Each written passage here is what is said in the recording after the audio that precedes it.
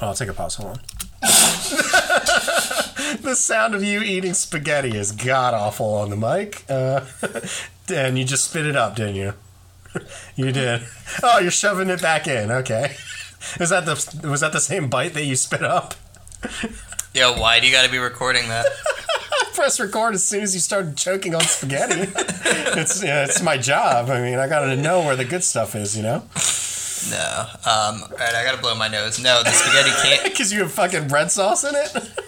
Yeah, because I didn't spit up the spaghetti. Instead, I held it in and it went into my nasal passage. Cold open.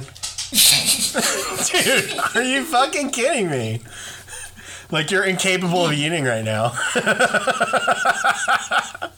Again, twice in a row. Try to take the second bite, start spitting it up again. Because you know you're being so gross. It's because, like, I can hear the slurping sounds. Yeah, it sounds like a fucking Tim and Eric episode. No, I'm going to say eating spaghetti is worse than juice box on mic. Yeah. Hands down, spaghetti's at the top of the list of things you should not eat while recording a podcast. I'm going to have to ask that you take one more big bite, maybe not even looking at the camera, because you're going to fucking spit up again, and then, hold out. You only have 10 minutes left. That's what she said. Yeah, it sure is. Welcome to every Friday night of my college career. What, video chatting with your girlfriend? No, having a woman say that. Oh, God.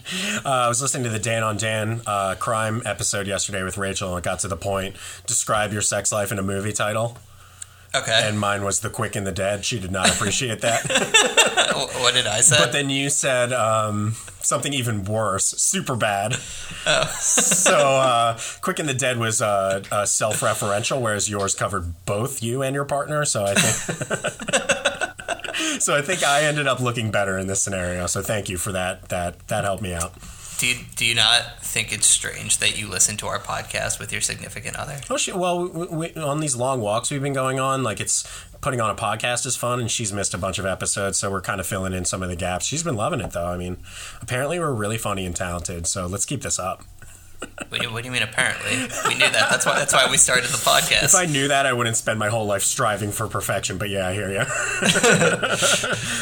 So, ladies and gentlemen, this is a new world. Uncharted waters.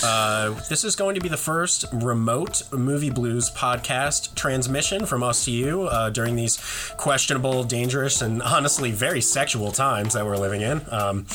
What? So, we are here to bring people the content that they are so demanding, and the only way that we can do that is separately, even though I brought Dan Endon a mic yesterday, which probably had my germs all over it, so what's the difference anyway at this point? Who knows?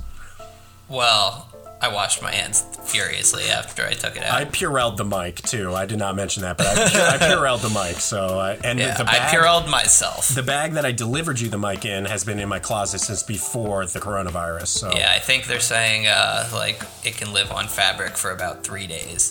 So I figured I have a 3-day window.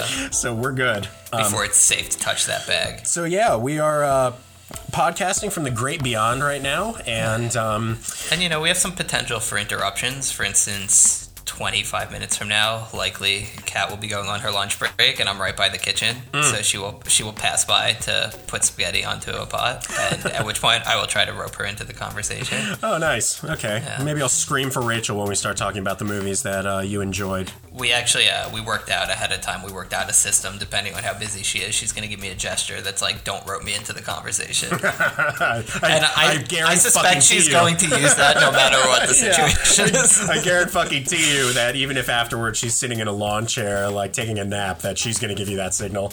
Yeah, and it's just occurred to me that since I have these headphones on, I've just been yelling. Yeah, me too. So secrets out. So, Mr. Dan Endon, I've missed you greatly. Unfortunately, I only have a small window to view you through now, much as yesterday when I dropped you your microphone off. You were standing at the window, breathing heavily against your glass door, looking like a refugee about to be put in some sort of incinerator. So, wow. It was very sad seeing you yesterday, but also very, very productive for our purposes. But yeah, you looked real sad. It's capitalism in a nutshell. Yeah, you looked real sad and hairy, which I am also as well, and deeply need a haircut. The hair doesn't really grow on the front of my head anymore, but on the back, it's just like going outwards. I've noticed that. Yes. I had noticed it previously, but the light that your webcam is shining onto your forehead is really emphasizing your hairline. Yeah, wait, hold on, let me poke the shiniest part. Yeah, right there. Like yeah. Well, I have literally a spotlight over my head. Not all of us get the smoky, mysterious vibe that you are projecting to me. Yeah, I'm blessed with my mother's side of the family's hair. Yeah. Wow, what a gift that looks like it is. So you like that? I do. Yeah. This is an auditory medium, but for the folks at home, Dan is quote unquote styling his hair right now. I'm do you remember when we were kids? There was a kid show, a science show called Beekman's World. Yeah. Yeah. So I'm going for a Beekman vibe. You're going for the full Beekman. Yeah. I give it a couple years. I'm 32 or 33, so when you're my age, we'll see how many crystals you still have. Which one? I'm not sure. It's just a blank zone that I put myself in. It's the in-between that I exist in. So, my dude, here we are again, and it is our job to not talk about the fact that the world is in shambles, that I had to wait in an hour-long line to go into Wegmans the other day. Did you do that? Yeah, I had to. There's things I needed, and I could not get from the internet or beyond, so it was like we wanted to do one final shop and buy meat and really stock up on things. We started hearing about the meat shortage and things like that. We wanted to put ourselves in a good position, so we masked up, gloved up, and went to Wegmans, where they're only letting in one couple at a time, basically. You stand 6 feet apart. There's arrows on the floor that direct you the direction that you need to walk around the supermarket. And it's just very stressful and very bizarre. It's weird times we're living in, but instead of talking about that, we're going to talk about the most important thing on earth, and that's movies. I mean, it's a side piece by its very nature. We can talk about whatever we'd like. For instance, we can. Today's Fiona Apple Day. That's my concern. Yeah, why don't we head off with Dan giving a review to Fiona Apple's new album, which he has been waiting for with more bated breath than the Catholic Church has waited for Jesus' resurrection. Go ahead, Dan. Yeah, as well as the bated breath with which they've waited for little boys to enter them. The little boys enter them? Yeah, sometimes. Oh no, that's an extra step. Their mouths. Oh, okay. Sorry, Joan. Jesus Christ. I need to get this out of the way before Kat comes down, because she's one of them. She's one of them Catholics. Yeah. Suddenly you're gonna start not making any jokes whatsoever. I'm gonna know exactly what's happening. If you see me go and start talking about the Philadelphia City Council, delete. Okay, so. Dan, your favorite album came out this week. You gave it a 10 out of 10. So, No, Pitchfork gave it a 10 out of 10. Yeah, and what are you giving it? A 10 out of 10. Cool. No, I probably a 10 out of 10, if her best album is a 10 out of 10, I give it a 9.7. Gotcha. Yeah, okay, so you're not putting it over her her classics. Last album. Yeah, okay. No, not even her classics. I think her last album is her best album. And how long has it been since her last album? 8 years. Jesus Christ. Which one was the last one? That would be When the Pawn. There's been a few. That would be the idler wheel is wiser than the turning of the screw. I mean, I'll put it out there. I do love Fiona Apple. My interest in Fiona Apple started as my interest for P.T. Anderson did, because many of her music videos during the height of her career, you could argue, were directed by P.T. Anderson and are incredible. So they were dating at the time. Their relationship I've always found to be one of the most fascinating, pretty much two of the most fascinating artists to ever live. Talk about an artsy household. I cannot imagine the arguments and discussions in that household. There was an article recently published about their chaotic relationship, which we don't need to go through now, but it was amazing. I can only imagine the sex was joyless. Yeah. It was the most sarcastic sex. It was just so cynical. Oh, yeah. Mm-hmm. So you give it a 10 out of 10. You thought it was very good. Is it? It's not easy listening by any means. Well, that's what I was going to ask you, because the things I like about Fiona Apple are really found in not only her songwriting but also her backup band and just her arrangements. Yes. I'm always worried with an artist like Fiona Apple, or really like any artist in her caliber, that they'll come out with an album that's more acoustic and more ethereal and kind of do away with the things that I like about music in general. So I'm curious to see if it's like a songy type album or if it's like an artistic disaster type album. So, I mean, there's a very clear progression throughout her albums. You know, like her first album title, which is what blew her up, is I think her weakest effort. It's a collection of just fine pop tunes. It's a great album, but love that album. This is When the Pawn Hits. What's that? That's When the Pawn Hits. No, that's Title. Oh, Title. With Title with Criminal. With Criminal. I mean, that is an incredible album, but yeah, it's her debut. She also recorded it when she was 16 years old. And super hot. Yeah. Oh yeah. When the Pawn was next and is incredible. Still, you know, it got a little bit more layered and orchestral, but all the songs were very structured. Next came Extraordinary Machine, which I also feel to be like a 10 out of 10. It's especially if you ever heard the original version that John Bryan recorded. Love John Bryan. John Bryan. Yes.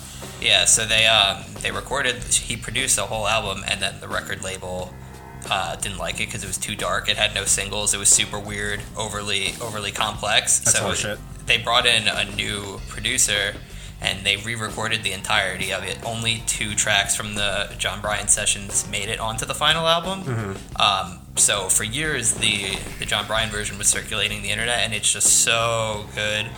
The track order is completely different. It starts with the darkest song on the album, whereas the official release starts with the most pleasant song on the album. There's all sorts of like 50-piece orchestras and stuff like that. Right. And recently someone got those, like had those files that have been circulating forever and did like a professional remaster job on it. So it sounds just unbelievable. Cool. So like that is insane. But then she waited 7 years, and her last album, Idler Wheel, came out, and she was saying ahead of time like everything you like about the Fiona songs, like the structure, what you were just talking about she was going in the artsy direction. Like her last album has barely any piano on it. It's very percussive based. And at first listen, I didn't care for it much at all, and then over the years it's become my favorite album of hers. So you would liken the new one to which style? I think the new one is definitely a further extension of that, but with a couple moments of some When the Pawn feel type choruses in there. Okay. It's so experimental. Kat and I were listening to it last night, and I turned to her and I said, I don't know what genre of music we're listening to. I can't classify it at all. It's heavily percussive with massive choirs of her own vocals and a lot of really abstract. She recorded the entire thing in her house using like anything and everything as a percussive instrument. Cool. And it is. With that said, it's very, there's a lot of songs and little one-liners about, like, rape and sexual assault, and I know that you resent whenever women have feelings or opinions about things. That's not true, but let's continue. So it might be a tough listen for you. No, I mean, I don't want to turn this into a whole thing about that, but I am a very feminist, pro-feminist person. It's just my version of what that is. Like many people, is very different across the board. Yeah, totally.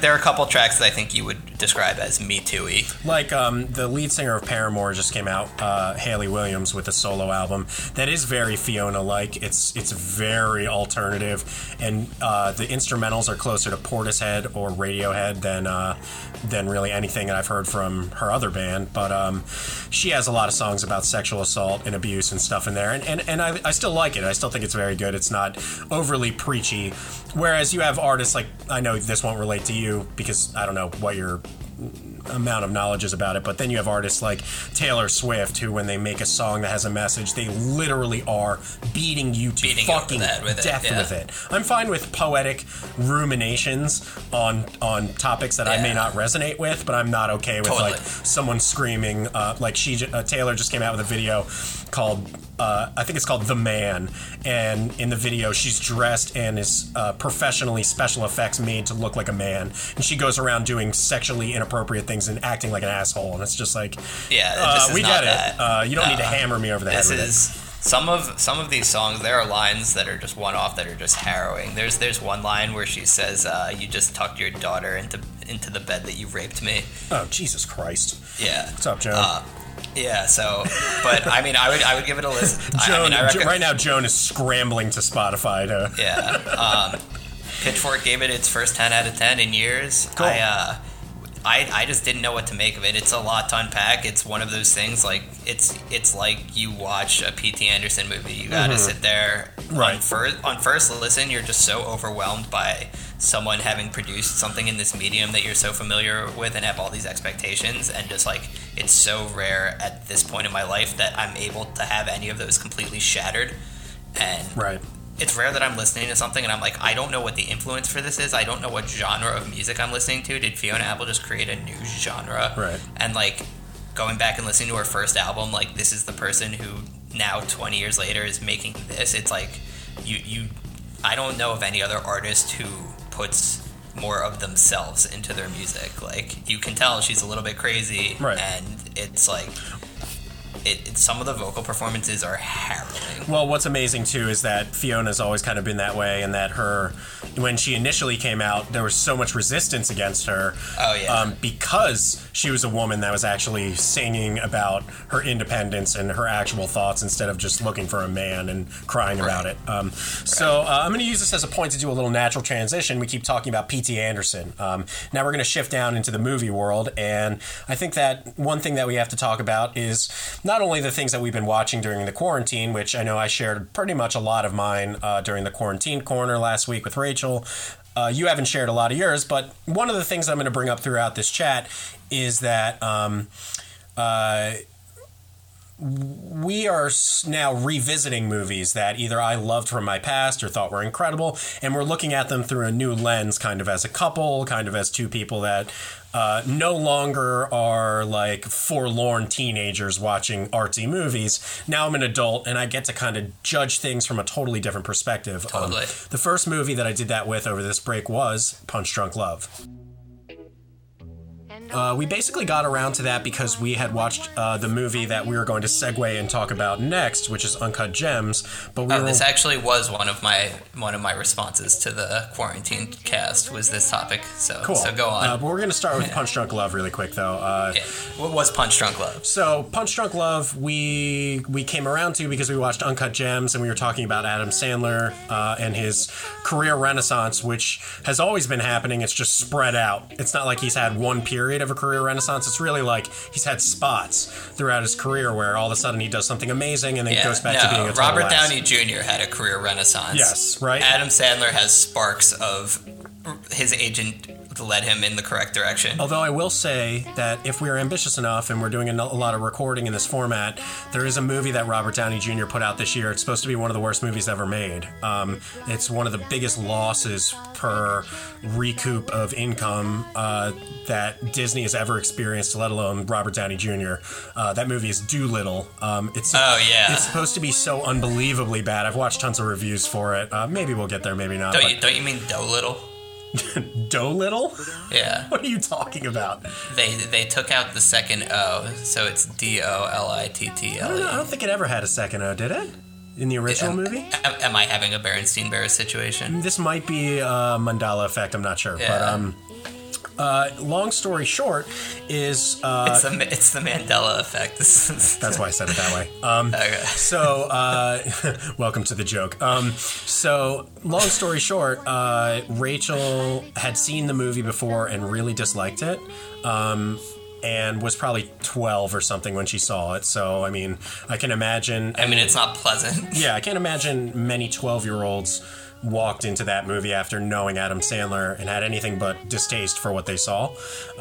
Besides me. Besides me. I happened to be a very artsy person back then. I loved P.T. Anderson. I was exactly 12. Yeah. And I loved it. It was the first P.T. Anderson movie I was able to see in theaters at the height of my obsession with him. So it was a really big deal for me. I thought it was absolutely incredible when I saw it. And on this rewatch, I'm gonna pretty much agree with myself in that sentiment. As an adult, there were things about it that I just appreciated so much more. His anxiety, his tics, his performance is just so nuanced, and in the first 10 minutes of Punch Drunk Love, I saw more nuance from his performance than in all of Uncut Gems. I think that it's still his strongest performance, and the level of pathetic that he reaches in it, and the fact that P.T. Anderson saw that in him, I don't know how he saw that in him, but he just did and exploited it. And it's just a gorgeous movie. It is beautiful. It made me cry twice throughout it. I had tears in my eyes. It's just an incredible movie. I still think it's probably my favorite romantic comedy. I mean, to call it a romantic comedy is a disservice to it, to be honest, because it's... Besides Going the Distance. Honestly, that would be in the top 5, I would assume. But, yeah, I was just blown away all over again by it. The music by John Brion is, again, incredible. The way that music interacts with the harmonium that Adam Sandler's character finds is really creative and incredible, in the sense that, for example, I noticed things this time around I never noticed, like Adam Sandler... when he grabs the harmonium, starts playing the theme that will eventually be kind of the love theme between the two of them. Yeah. He starts playing it in the first 2 or 3 minutes of the movie. You hear him formulating it. And I just was, blown away. It's just so refreshing to watch a movie where the director has invested so much thought in every single detail and that everything is on purpose. Whereas, like, even the same director, if you go to The Master or Phantom Thread or... maybe some parts of There Will Be Blood, some things are done and they are ambiguous in an artistic way that I do find satisfying, but I don't fully get. There are things about The Master I don't fully get, but with Punch Drunk Love, I just understood every emotion being conveyed and just rode with it. For me, it's a 10 out of 10, and it's just an incredible movie. Yeah, we rewatched Punch Drunk Love relatively recently, probably about 8 or 10 months ago. I was in a similar boat. I saw it when it first came out, loved it. I probably watched it again, I don't know, maybe sometime in college, but had a similar approach to it because I've been going through a similar thing of revisiting all these movies with just a totally different lens, because when I'm a kid, turns out I couldn't understand the emotional depth fully of Adam Sandler's character in that movie. Can I say something too about that, about what you just said, that I found really fascinating about this and Royal Tenenbaums, which is another movie we're going to talk about in terms of rewatch. We're talking about all my favorite movies today. Great. The thing that is different, I know I can say about me now than I was then, and this goes to Fight Club, this goes to Magnolia, this goes to so many movies. When I was younger, I was very desperate for love. Like any passionate artistic person is when they're young, they're just like obsessed with love, and they're obsessed with, like, they want to be with someone, but you're too young, you don't really know what that means. So you have a tremendous amount of longing inside you. And it's very easy for movies like that to tap into that sense of longing, but I don't have that anymore. Like, I don't have this, like, bleeding heart that I used to have. So I thought maybe the way that I view certain relationships will be different. Turns out, for Royal Tenenbaums, it was very different, but for Punch Drunk Love, I still felt exactly the same about it. I still thought it was just such a beautiful love story, which, I wanted to introduce this new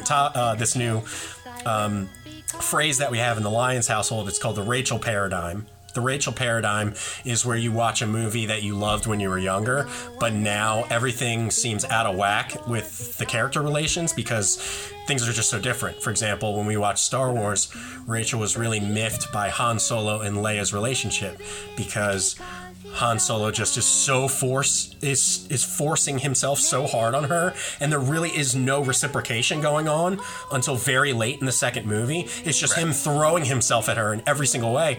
And for me, when I was a little kid, I was like, that's the love story of generations. But when I showed it to Rachel at 28, 29 years old, whenever we watched it a couple years ago, she was like, that's a creep out relationship. I don't like that. So that's the Rachel paradigm, is when you rewatch something and your lens has changed so much that you don't even see the crux of the movie anymore. It just doesn't even make sense in some ways. But this didn't have that at all. I loved it. And so you also felt the same way per your rewatch a couple years ago?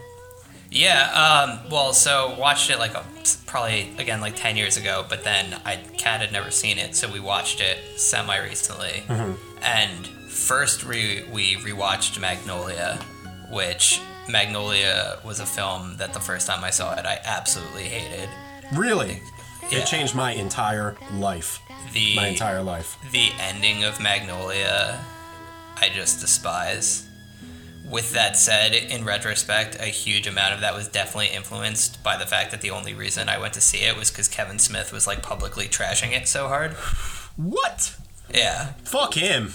In the first evening with Kevin Smith, he tells a whole story about how he was publicly trashing Magnolia, and then ended up. And then as he was going to do pre-production for Jersey Girl, they make you get a physical, and there's like a doctor that does the physical for directors, and he went and he was in the waiting room with Paul Thomas Anderson, like right after he had been going all over just like shitting on Paul Thomas Anderson's filming style for like the previous year. Oops.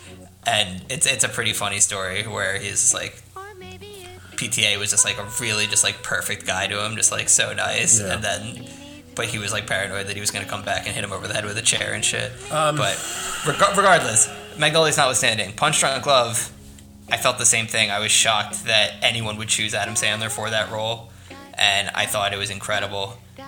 You mentioned on the last podcast that I didn't love Uncut Gems.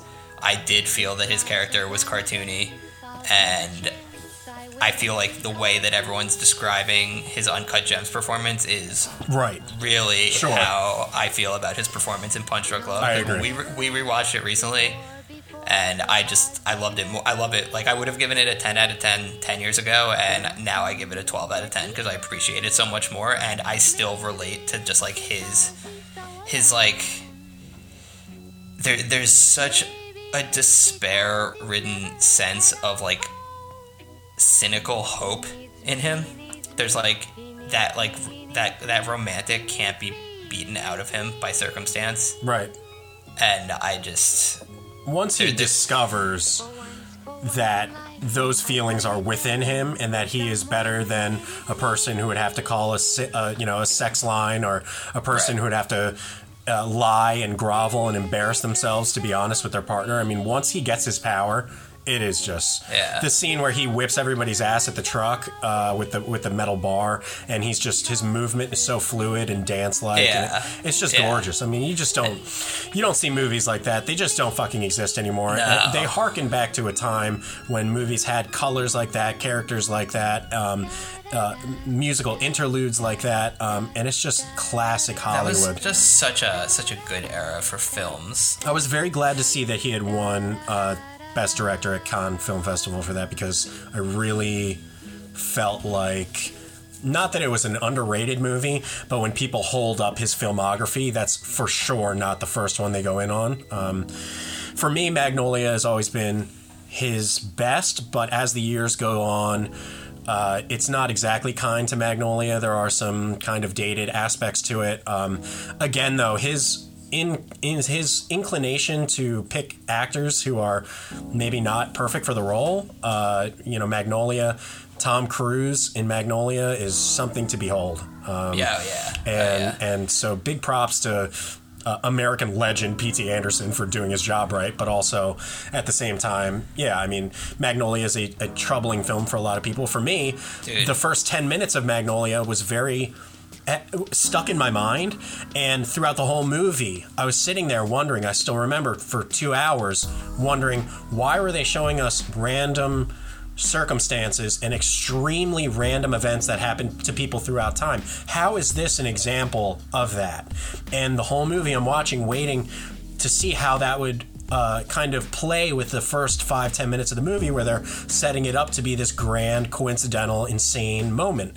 And when the frogs fell, I knew that was what it was. But to many people, they literally were like, what the fuck is going on? To me, it was like, oh, okay. The movie starts with 3 or 4 examples of extreme circumstances of coincidence affecting people, and that's what this is, but for 2.5 hours. It's just how clear that is to you is how you're feeling as you watch the movie. I mean, it's easy to get lost in a movie that is 3 fucking hours long. Yeah. I mean, I was going to say, so on our recent rewatch, I went from hating Magnolia to really liking Magnolia, but still not caring for the ending. Wow. Okay.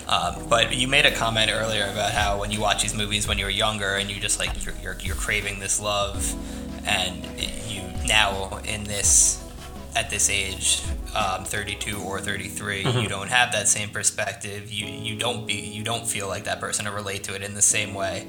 Whereas that's not how you actually become. Whereas I forget the word you used. I think he said the idea was that like your sense of longing and existence in relation to people is much more grounded in reality, where you're much less like a character in the Royal Tenenbaums and much more Philip Seymour Hoffman in Happiness. Sure. I mean, I've always been Philip Seymour Hoffman in Happiness. I've always been the library book in Squid and the Whale. So, I think we both love a movie that everybody loves. Let's transition into talking about... Hold on. I want to say that when I showed Magnolia to Neef and his girlfriend at the time, I put that on. It was her last night before moving, and she said she wanted to watch a really good movie. So I put Magnolia on, and she cried so much, and everyone was really mad at me that I picked such a dark movie. I mean, dude, it's a good one. I mean, what do you want? That's good. Okay, so now we're going to move on to talking about Uncut Gems for a minute or two. We've kind of already touched on it a little bit. Here's what I'll say about Uncut Gems, just in reference to what you were saying about Sandler's performance. Is it the best Adam Sandler performance? No, I think we just determined that it's not possible to beat Punch Drunk Love. But, just like any actor, you're allowed to have a couple amazing performances under your belt. Totally. For every Marlon Brando, there's an Adam Sandler. So I just feel like, was it his best performance? No. But once I just feel like that character wasn't so much of a stretch for him. The voice was like one step away from an SNL voice. He honestly was more himself than anything in this one. He was not the caricature that I expected from the trailers and the promotional material. Yeah. But I want to look at it like a movie instead of like playing this like, what is this the best Adam Sandler thing? And for me, it was the best Adam Sandler movie is Airheads. Exactly. For me, I thought it was a perfect movie. A lot of the time for me, perfect movies end in ways that are unexpected and in ways that are poignant. Sometimes I'm able to forgive the trappings of the rest of the movie if it can have a strong ending.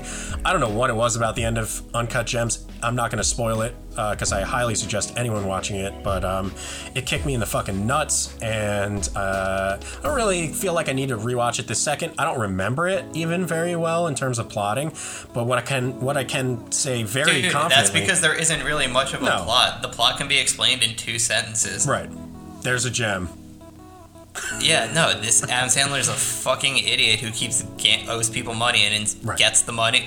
Adam Sandler keeps like lucking his way into winning the lottery and proceeding to piss the lottery money away for 2 hours. The tension I thought was super palpable, and I just was riveted by just the entire production. So, I mean, is it a 10 out of 10 for me? No, I would probably... You just said it was a perfect movie. Well...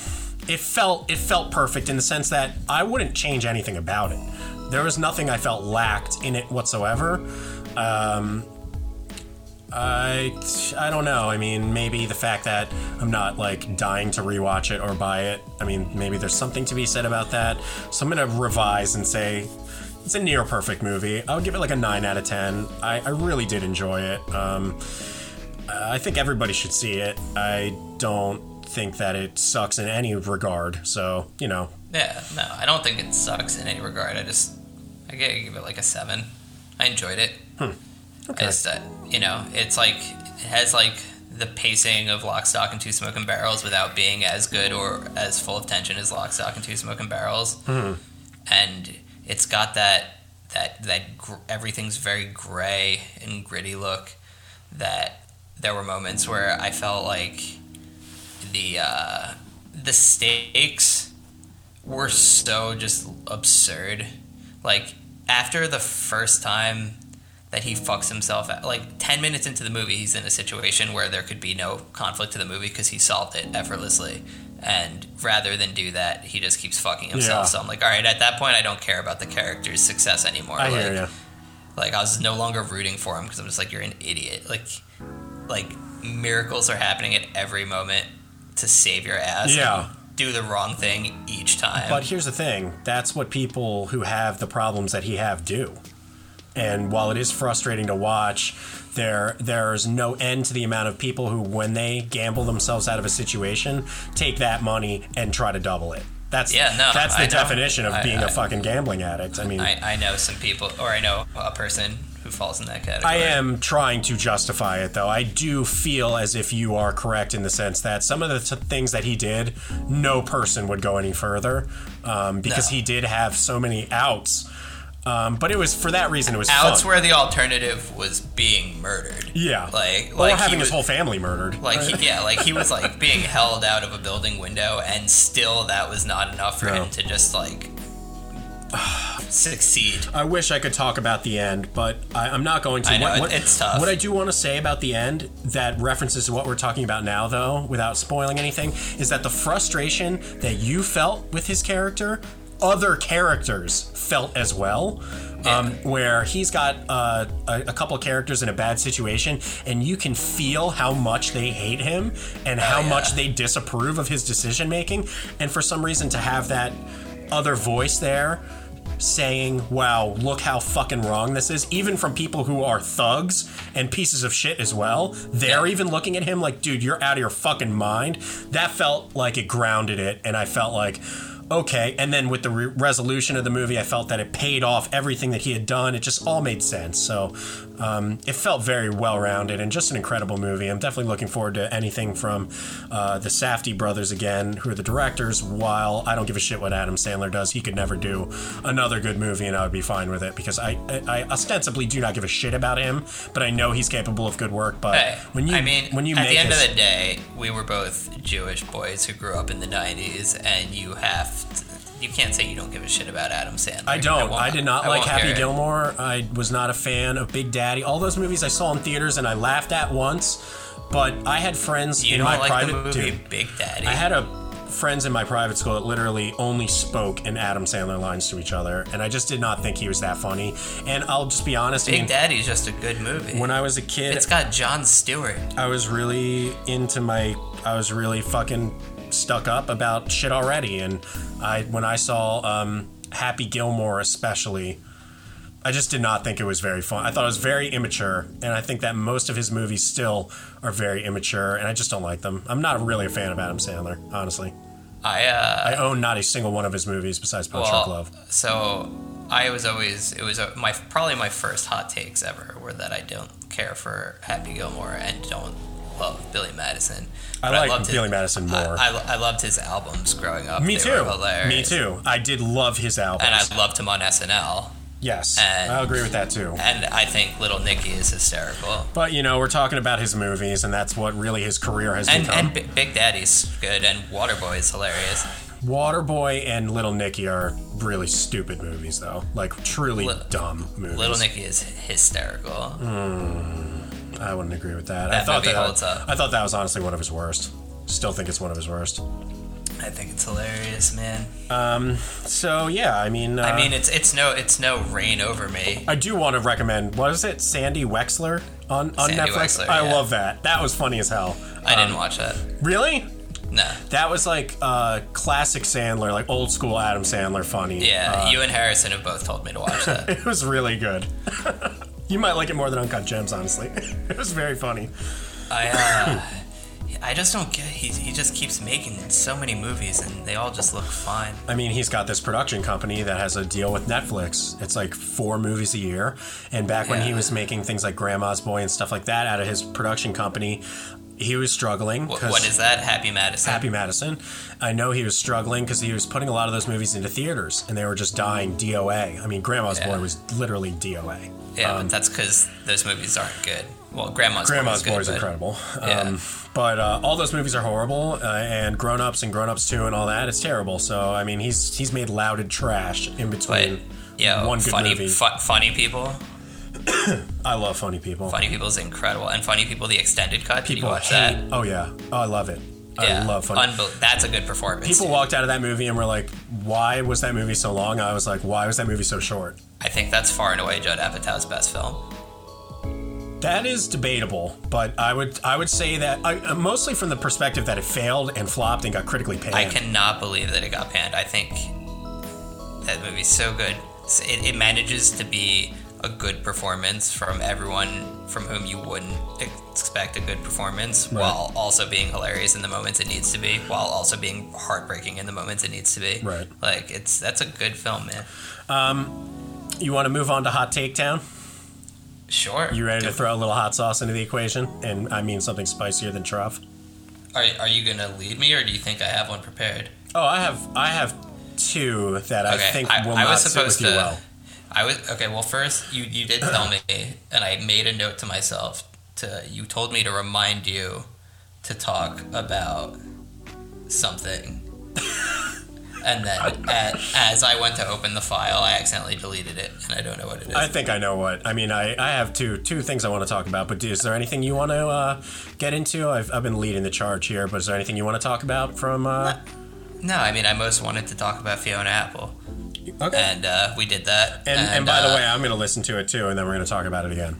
You should listen to it twice before we talk about it again. Okay. It's a lot, dude. It's not an easy listen. I get it. No, I mean, I've got advanced ears. I can do things like that. Yeah, so it's like when you hear a new Radiohead album and you're just like, "What the fuck was that?" And then like that's how I feel about every Radiohead album. Still, I don't know. We haven't watched anything exciting. We've watched like 50 episodes of Jeopardy, and yuck. So I'm so good at it. You're so good at the game of Jeopardy, is what you're saying. Yeah. Okay. Yeah. I just love it. We watched Zombieland Double Tap. Right. And that was hilarious. Okay. I give it like an 8 out of 10. I thought it was great. 8 out of 10. Cool. Yeah. And we've been watching, we watched The Piano, and that was rough. Mm-hmm. More Harvey Keitel nudity. Why is every movie that has piano somehow in the title horrifying? I know. The Pianist. The Pianist. The Piano. What's the one with the dick? Oh no, that's the jazz singer. No wait. What's the one with the girl who has a dick? The jazz Boys singer. Don't Cry. No, it's the jazz singer. The jazz singer, the movie where like they pitched it that it was going to be this like movie about this girl being a jazz singer, and the entire movie goes by. It's an incredible, riveting drama, and at the end she pulls her pants down and has a dick. And it audiences at the time literally lost their mind. I wanted to think that was something piano. The Piano? Yeah, the jazz singer is a classic. No, that's not wrong. Jazz singer's wrong. The jazz singer, I believe, was like the first talkie. Let me see. Oh no, wait! I'm in airplane mode. This is going to be really good content for the show. Yeah. I just Googled movie where girl is a boy. And it is not coming up. And 10 of those movies came out in 2019.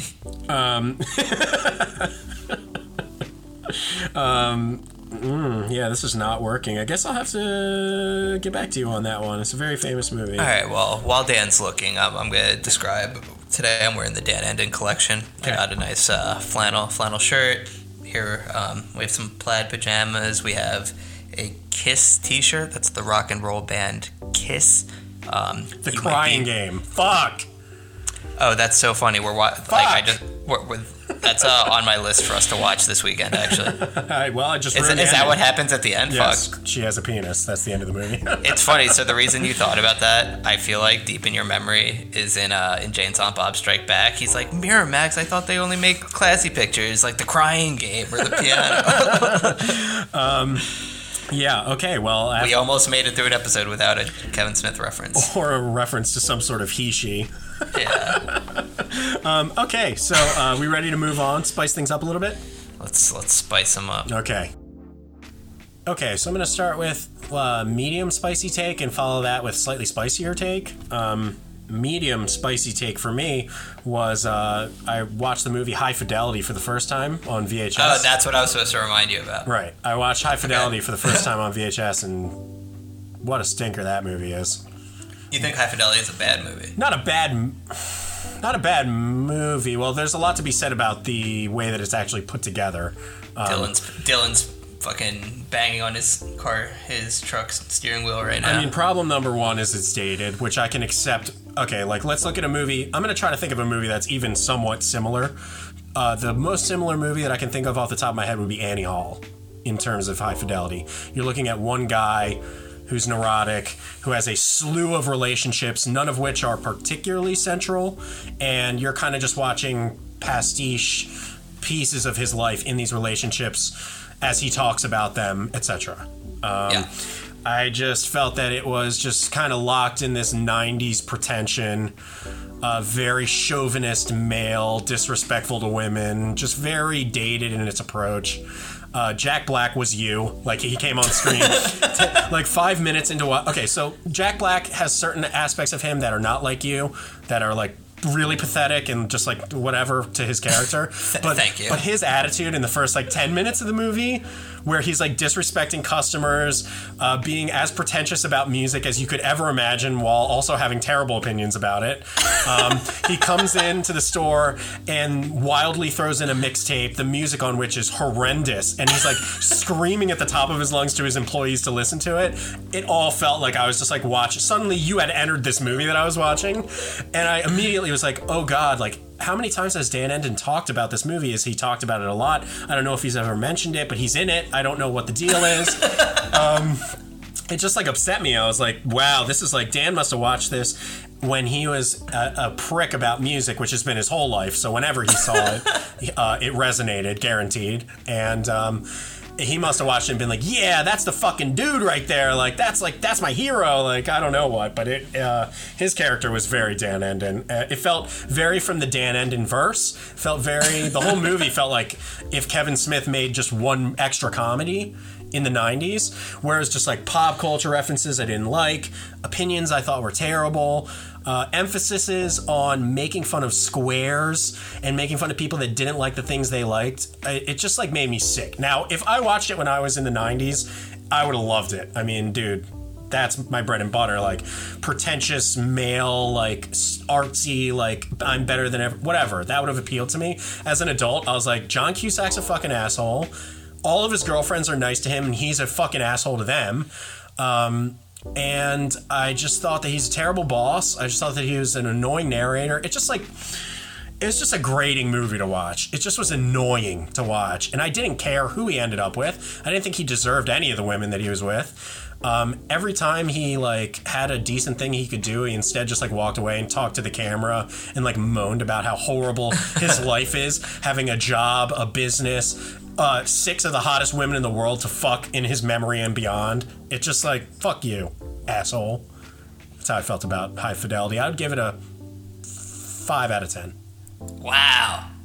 5 out of 10. I mean, what is good about High Fidelity? I mean, I understand it could have been honest in the 90s, and if you saw it in the 90s, you must have been like, you know, if you were in your 20s in the 90s and in the music scene, I'm sure it was great, but it is totally an artifact out of time I now. know the last time I watched High Fidelity was freshman year of high school. Right, yeah, so I, like, in my recollection, it's a great movie. Sure. I'm sure it is. And Dylan talks about it all the time. I think it's one of his favorites. Ouch. Sorry, Dylan. So I'm going to rewatch it, but I do recall finding Jack Black's character hilarious. It was all just very Kevin Smithy. I didn't see the beginning, but felt as if it had to be produced by Miramax. High Fidelity, probably. I also freaked out last night. We were going to go start a new episode of the absolutely fantastic show Legion on FX, and an ad ran for a new TV show of High Fidelity, which is coming out. All episodes are now streaming. Oh, yeah, I knew about that. I was like watching the ad, and I think it's like Lenny Kravitz's daughter or whatever. She's like, who are your top 5 this and that? Who are your top 5 this and that? I'm like, wow, this sounds like that annoying fucking pretentious movie I watched. And then it was like, High Fidelity, all episodes streaming. I was like, what? Oh my God, what is happening? Because I just picked it out. I have it on VHS from some haul that I got, and I was like, I'll finally watch this. And I just did not like it. So that one did not pass the Rachel paradigm. That one did not feel right. But But as I watched it, I knew that if I had seen it at the time, I knew that if I were in a very different headspace, it would have resonated with me a lot. But as an adult, like, yeah, if I walk into a record store and say, hey, can I get a Duran Duran record? And some guy goes, you mean the Smiths? I'm going to fucking kick them in the cock. Because, like, I just don't... that's not me. I don't like being told... I'm very strict. As a music. frequenter of record stores, I'm very, very serious about my record store etiquette. I am not like that. Yeah, I mean, how rude. Like, Jack Black was so fucking rude in that movie, and it just was, like, so silly, because I know the idea is, like, oh, it's the 90s, like, fuck the man. Like, a guy walks in a suit in one point, and he goes, hey, there's a record I want to buy for my daughter. It's her birthday.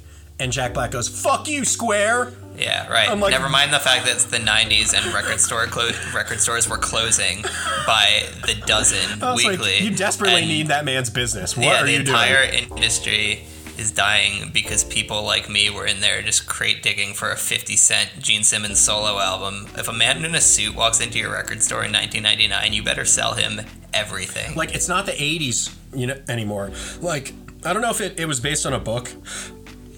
Sorry, burping. I didn't know if it was based on a book. It felt like it was. It does seem like it was. It kind of plays out like a play or a book, which is not my favorite way to watch a movie. But, yeah, I mean, I don't know, man. I mean, It is indeed a book. Yeah, so it felt... It's a British novel. It felt like the book, and now, correct me if I'm wrong, I know you're looking at the page. Was it written in the 80s?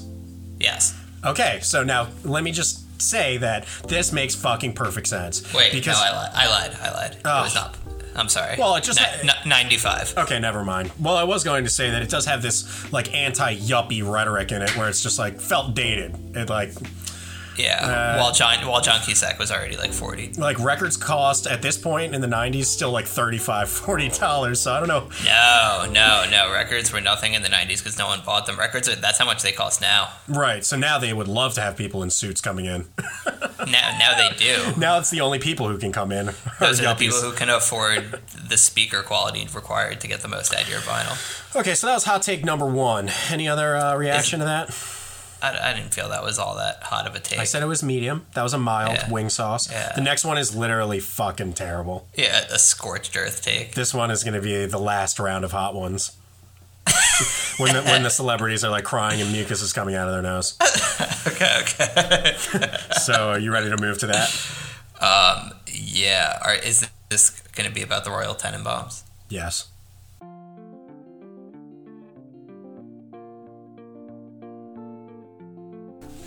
Okay, with that being said, it's time to trash a masterpiece. I'm so not mentally prepared for whatever it is you're about to do. Okay, here's the thing. I'm going to get a couple things right off the bat. Wait, right off the bat, should we both list our top 5 favorite movies? Are they all going to be just Royal Tenenbaums? Because I feel like you're about to slaughter one of them. All right, so yeah, I mean, to be upfront, this isn't Dan's top 5 favorite movies. This, I would say... It's my number 2. It's his number 2. Great. This is not going to go well for me. Geez, where to start on this? So, for me, I'm going to give my quick history with it. For me, Royal Tenenbaums, when I first saw it, was like my favorite movie of all time. For many years, it had great and reaching effects on my brain. I felt when I first saw it as if it was a quirky, artsy, beautiful world that was kind of created, that was huge, that had all these different stories, moving parts. They would cut to things and it would be like, oh my God, now we're like in a concert hall. Now we're seeing this part of their history. Now we're seeing... It just felt like this amazing, comprehensive experience with all these different characters, fantastic actors. For me, going back to that sense of longing, I felt that so terribly about Margot Tenenbaum, Gwyneth Paltrow's character. I felt as if Richie Tenenbaum's love for her was so palpable and like broke my heart to watch. When he slits his wrist to needle in the hay, I mean, that literally broke me in half. The first 100 times I've seen the movie, whatever, I mean, that scene was horrifying to me, and I just am so moved by the Royal Tenenbaums and was always so amazed by it. And then I let about 10 years go by, and I let Wes Anderson make a lot of really good movies, and I've seen what he's capable of. Oh, there's our boy Lester calling in from the hotline. Lester, how you doing? Give me one bark. Give me one bark if you're not being abused. Great. Good job, Dan. You look like a dick now. Yeah, and I said, shut that fucking I'm sorry, what was that? The following segment is brought to you by PETA. Yeah, I mean, for me, it was like an artistic wet dream, the Royal Tenenbaums, and that was my old take of it, 10 out of 10, Golden Guns. My current take of it has shifted not greatly to the point where I'm not going to sit here and tell you that it's a bad movie. I'm not going to sit here and tell you that it's even on the lower spectrum of bad movies, but I will tell you that it does not hold together nearly the way that it used to for me, for a variety of reasons. I'm going to start with aesthetically. The color palette is noxious in the Royal Tenenbaums. It's incredible. I do not know the last time you saw it in HD through Criterion recently. Probably about 2 months ago, because I watch the movie regularly. The saturation of the film it's is gorgeous. So ugly and so dated. No. It's got this, like, right around the 2000s. You have this whole thing with disliking movies on future watches because they look dated, because they look reflective of the time period in which they're set. It's ludicrous. No, well, not true for this, because the first of all, the film itself does not look dated. No, the film looks incredible. Wrong. So first of all, let me rephrase what I was trying to say back then. You were calling me out on saying that I'm always complaining that movies are dated. Let me make an important distinction about this one, though, in that regard. This movie, first of all, does not look like it was shot in the early 2000s or made in the early 2000s. That is not why it feels dated. What I was saying is the effect that they used in post-production on the film is a very dated effect that had come out and was being kind of integrated into movies around that time. It's a sepia, I mean not sepia, it's like a saturation that is so thick that I felt like I was like watching the entire movie through a glass of orange juice when I knew that it was not necessary that it be that way. Because the production design, the actors, the costumes, all of that does a perfect job of this timeless, weird 70s, 60s, otherworldly Wes Anderson aesthetic, whereas that color filter was just so obnoxious. I mean, I'm not saying this is what ruined the whole thing. I'm just starting with the basics. I never noticed how bad that was until I just rewatched it and was like, literally thought my TV settings were off for a second because it was so awful to look at. No, I know what you're talking about. I like how that looks. All right, let me move on to kind of the crux of a couple things that bothered me about the movie this time around. The first is Gene Hackman saying, "I'll talk some jive." I'll talk some jive. I love Gene Hackman in this movie. He's incredible. He's in fact, and his character arc is really the saving grace of this movie, because he is the Royal Tenenbaum, right, in question, the titular character. However, when I rethought about the movie, I never thought about it as his story. I actually really thought about it mostly as the kids. The central three kids story and their relationships, which if you were to take a pen and paper and statistically find out what is on screen in the Royal Tenenbaums, I would assume the story of the three kids takes up way more time than Royal's story. But since I found their plotline so stupid this time around, I maybe as an adult, I felt more akin to watching Royal as the person bringing me through the movie than the kids. When I was a teenager and I watched the movie, I'm relating to Richie and Margot. I have that sense of longing that I was talking about.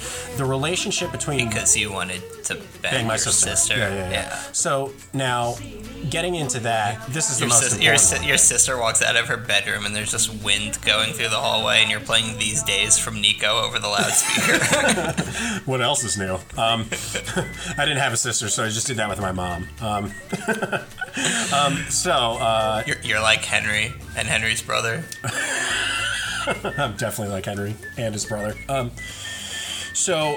My issue this time really, man, boiled down to Richie and Margot's relationship, which when I was younger and watched the movie, I thought was this kind of like forbidden love, angsty masterpiece.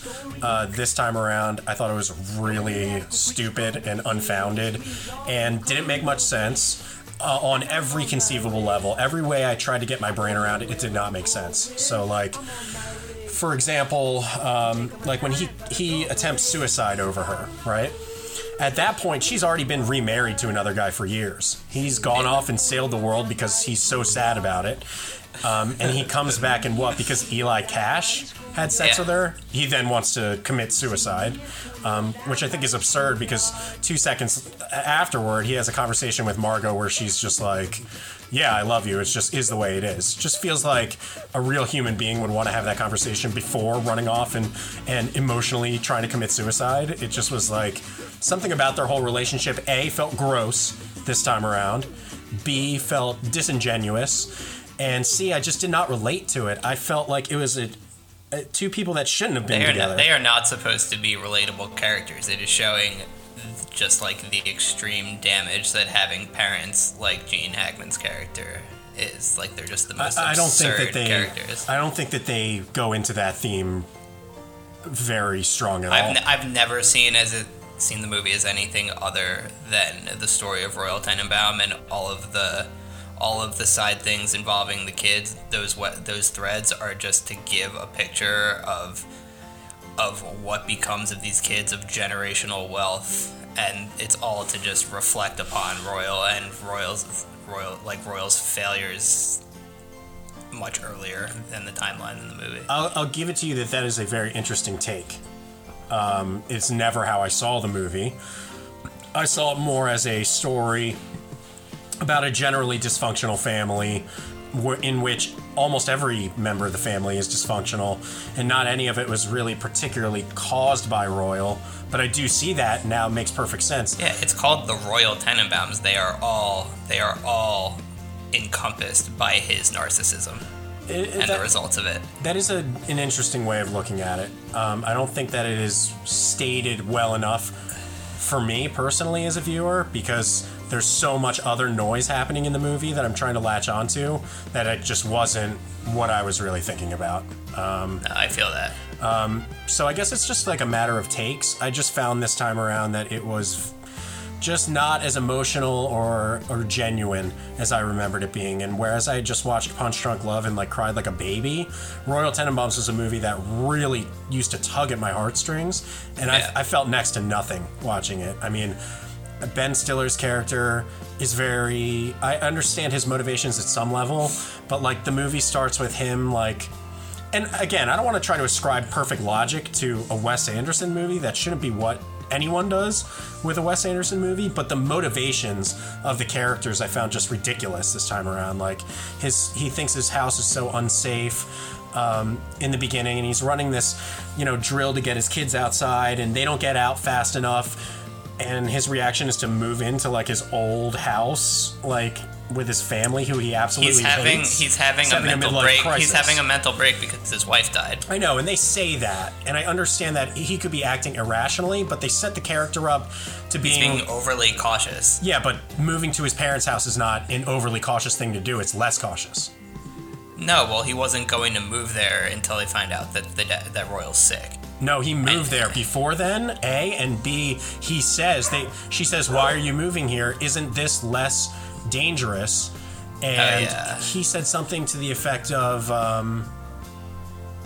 I don't remember, man. He had like an explanation for it, but just Rachel and I looked at each other. We were like, wait, what? That doesn't make any fucking sense. Like, I mean, he's completely on the outs with his family. I understand maybe subconsciously as a character, he wants to reconnect with his family because he's having a total crisis. Yeah. But that isn't stated at all in the movie. He goes through the whole movie hating his family. When has there ever been in a Wes Anderson movie something like that being so stated? It's about... I don't need it spelled out. I need to feel it, and I did not feel those connections. You don't need to hear exposition in Rushmore to know all the fucking absurd neuroses that the character of Max has. But again, just like I said about Punch Drunk Love, that's a movie that I can feel every beat. I know why things are happening, and they are as unstated in that movie. They're more unstated in that movie than they are in Royal Tenenbaums. I agree with that. I mean, you're able to tackle emotions like that in a much grittier movie like that. In Royal Tenenbaums, people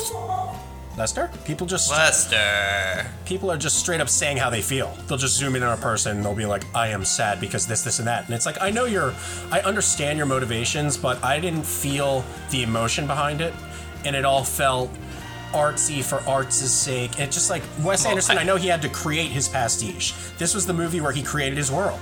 Rushmore, that kind of felt like reality a little bit. That wasn't as fantastical. Hold on. I don't think the Royal Tenenbaums is purposefully not supposed to feel like real life. It's supposed to feel like a fairy tale. Like anything he has done, correct. But like this, it's literally presented as a book where we're reading the novel of the Tenenbaum family. Yes. So like, it has these floaty, airy, overly like moments that aren't fully fleshed out. Like it's like a classic story. It's just a classic story with a modern twist. I know the reasoning behind, like I can play the game that you're playing in my own head. Like I know the arguments. I just have to be honest about my emotional connection to the movie, and I did not feel it. I mean, if it didn't work for you, it didn't work for you. I think, all right, I think it's the most beautiful comedy that's ever been produced. I think that shot of Margot that I've referenced with These Days playing when Richie first sees her come off the bus. Yeah. I think that is one of the most effective moments of music and cinema, the same way like Sound of Silence is in The Graduate. I mean, I wish I didn't feel like I was looking through a jar of urine to see it, but yeah, I feel you. The needle in the hay moment, obviously, I think it's overall one of the best movie soundtracks ever. Agreed, 100%. I think it was Wes Anderson getting to do exactly what he wanted with his whole mise-en-scene, really using the shot as part of the story and the art without really overdoing it the way he's done in some of his later films. I think every character is hilarious. There are moments.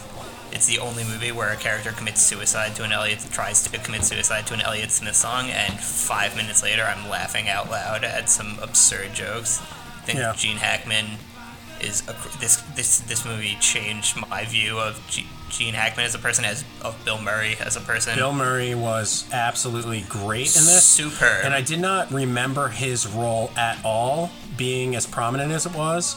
Yeah. And I really liked how grounded and actual he was and how pragmatic he was. And I wish that more of the characters in the movie kind of felt like that.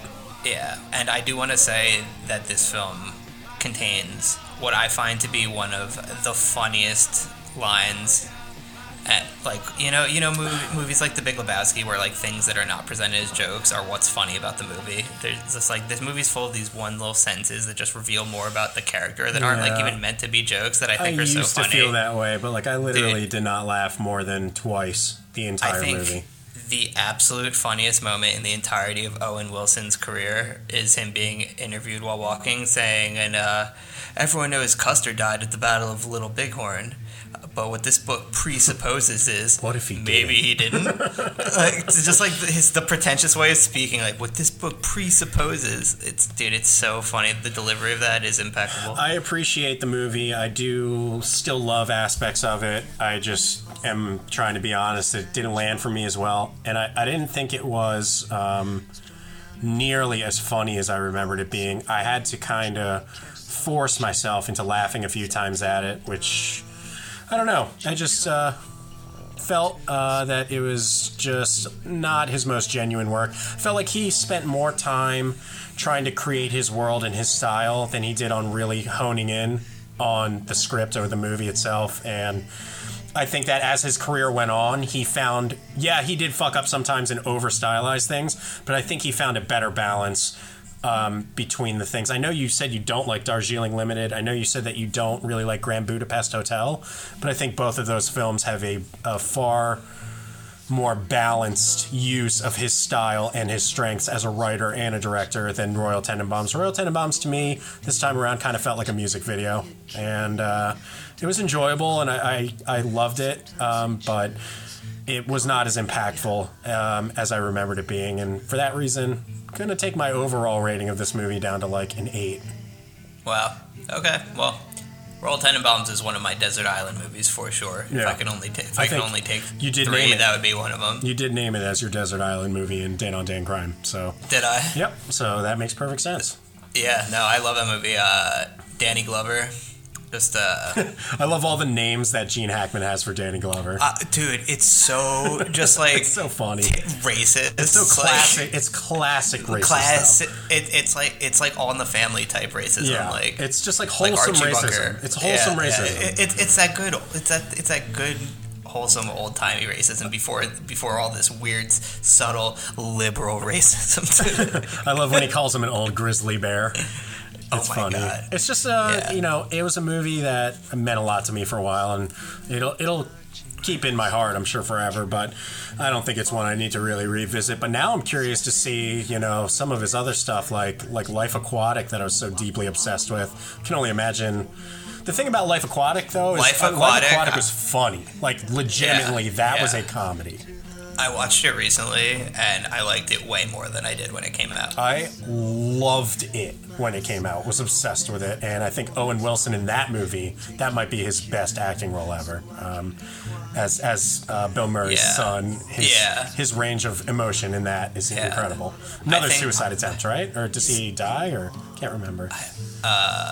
Or he tries to kill himself saving Bill Murray. I don't remember. Yeah, it's like Well, people, we've done our research as per usual on the Movie Blues podcast. We know everything, so don't have to scream at your car radio. We got it. It's fine. That was me last week when you were talking to Rachel, trying to remember the name of the show, Wilfred. Yeah. Thank you for filling that gap in. Yeah. I'm glad that brought that full circle. Yeah. Okay, Mr. Dan, that is our big bad hit list for side piece number 4. Is that it? We did it? I have some other stuff we could talk about, but, we're just cresting over an hour now, so why don't we leave the people wanting more? Yeah, okay. Next time we'll talk about the Matrices. Yeah, the Matrices. Again. Dan is rewatching the Matrices, and we will see what his final thoughts are. The Matri. The Matri. Okay, people, tune in next week if you're all still alive. We love you, and goodbye. Baby.